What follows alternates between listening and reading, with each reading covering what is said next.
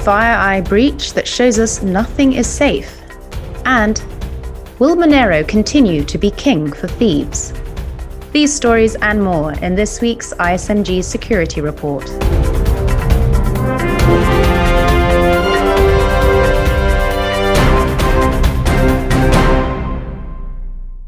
Hi, I'm Anna Delaney. Earlier this week, FireEye, one of the US's largest cybersecurity companies, revealed their servers had been a victim of a sophisticated and suspected nation-state attack.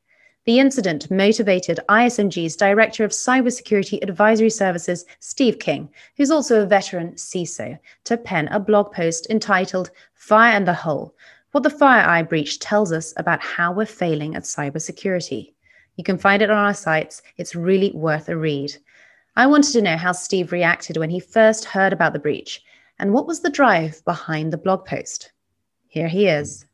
Well, I had two kind of initial reactions. One is I thought, it's a shame that, because it's a shame that this happens, because the signal that it sends is if one of the leading, cybersecurity vendors gets hacked, then is nothing safe? And the answer to that has been for a long time, no, nothing is safe.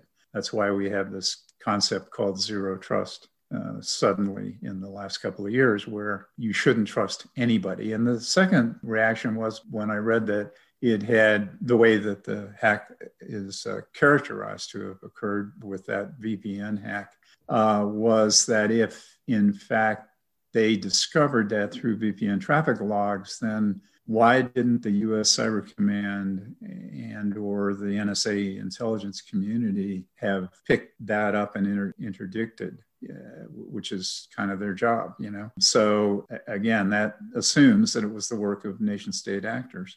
If that were true, you wonder why the NSA and why the U.S. Cyber Command wasn't doing what they're chartered to do. And what have you heard from your peers in reaction? Yeah, so, I did reach out to our cybersecurity advisory board here that is 3839 of what I consider to be the best CISOs in the United States and Europe. And we've assembled those for the purposes of helping our customers understand better about the kind of messaging that is relevant to the targeted audience.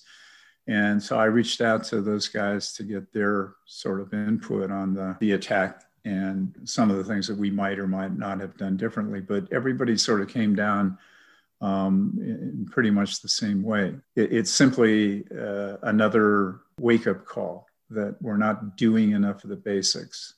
We don't have our eyes on the ball within our own organizations. We're not prioritizing the protection of our critical assets. And all of that is true. The human factor is usually the central cause of every data breach. And we're not doing a very good job of training our employees. We're not doing a good job of educating them for the need for sort of a constant situational awareness and the creation of a culture of cybersecurity throughout the companies and organizations that are, that need to have that layer of consciousness to cooperate in the protection against cyber attacks.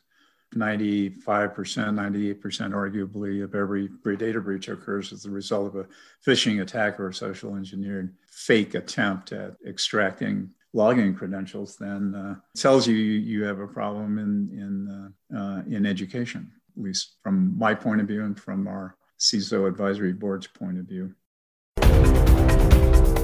You're listening to the ISMG Security Report on ISMG Radio. ISMG, your number one source for information security news. The digital currency, Monero, is the weapon of choice when it comes to money laundering. Monero, of course, widely chosen by cybercriminals for the anonymity it provides. So what's next? Are the fraudsters jumping on a newer alternative privacy coin? Or will Monero continue to be king for thieves a while longer? Well, Nick Holland, ISMG's Director of Banking and Payments, spoke with blockchain security expert Dave Jevons, founder and CEO of CipherTrace, who shared his thoughts on the matter. let's face it, Bitcoin is still the coin of the realm. It is the easiest one to procure from a Bitcoin ATM with little to no identification. You can, if you're going to do a ransomware attack, you get people to pay you in Bitcoin, and then you can move it into Monero or something else later, because it's easier for people to buy Bitcoin than it is to potentially procure Monero. On this side of things, Monero's taken many, many years to gain acceptance. So it's not like you can just pop up a new coin and in 12 months, you'll have a whole criminal network using it. That's typically how scams work. Right. So I think people are smarter than that. And, Monero's been, I think, 4 or 5 years now in development. It's gone through a lot of testing. It's open source. You can see how it works. So I'm not quite sure it's going to be as simple as, we'll pop over to the new thing. I think it's going to be more of a layering or structuring issue, which we say in the anti-money laundering business, which is, you move it from one currency to another currency to another currency to another currency. And that makes it much harder to trace. So a lot of it is operational security, not just the security of the coin itself. And finally, ISC Squared, the world's largest non-profit association of certified cybersecurity professionals, recently released the findings of its 2020 cybersecurity workforce study, which assesses the size of the current cybersecurity workforce and the challenges and opportunities they face. One point worth noting from the study is that cloud computing security is viewed as far and away the most in-demand skill set by respondents, with 40% indicating they plan to develop it over the next 2 years.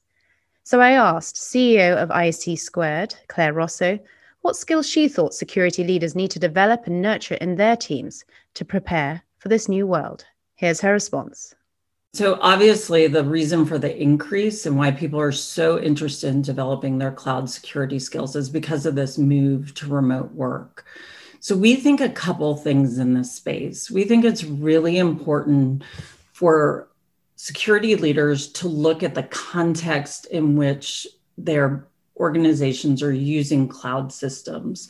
So what's the difference in my security needs if I have on-premise systems that I'm accessing from the cloud versus mobile versus my remote workers are accessing cloud-based systems versus I have a lot of connected devices attached to the cloud-based systems. So that would be one area that I think folks should look at.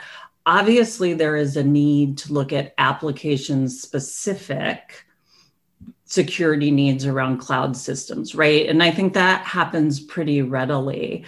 But I would take it a step beyond that. And something I think is probably most essential is that folks are looking at the entire ecosystem in which their cloud-based systems are working, because we have an increasingly complex web of technology that we are using to run our businesses. And we know that threats can come in from any part of that connected ecosystem, right? We've all heard the stories about the ransomware attacks that came in through the HVAC systems, right? So I think really looking at that entire ecosystem as well is really important in the cloud security space. That's it from the ISMG Security Report. Theme music is by Ithaca Audio. I'm Anna Delaney. Until next time.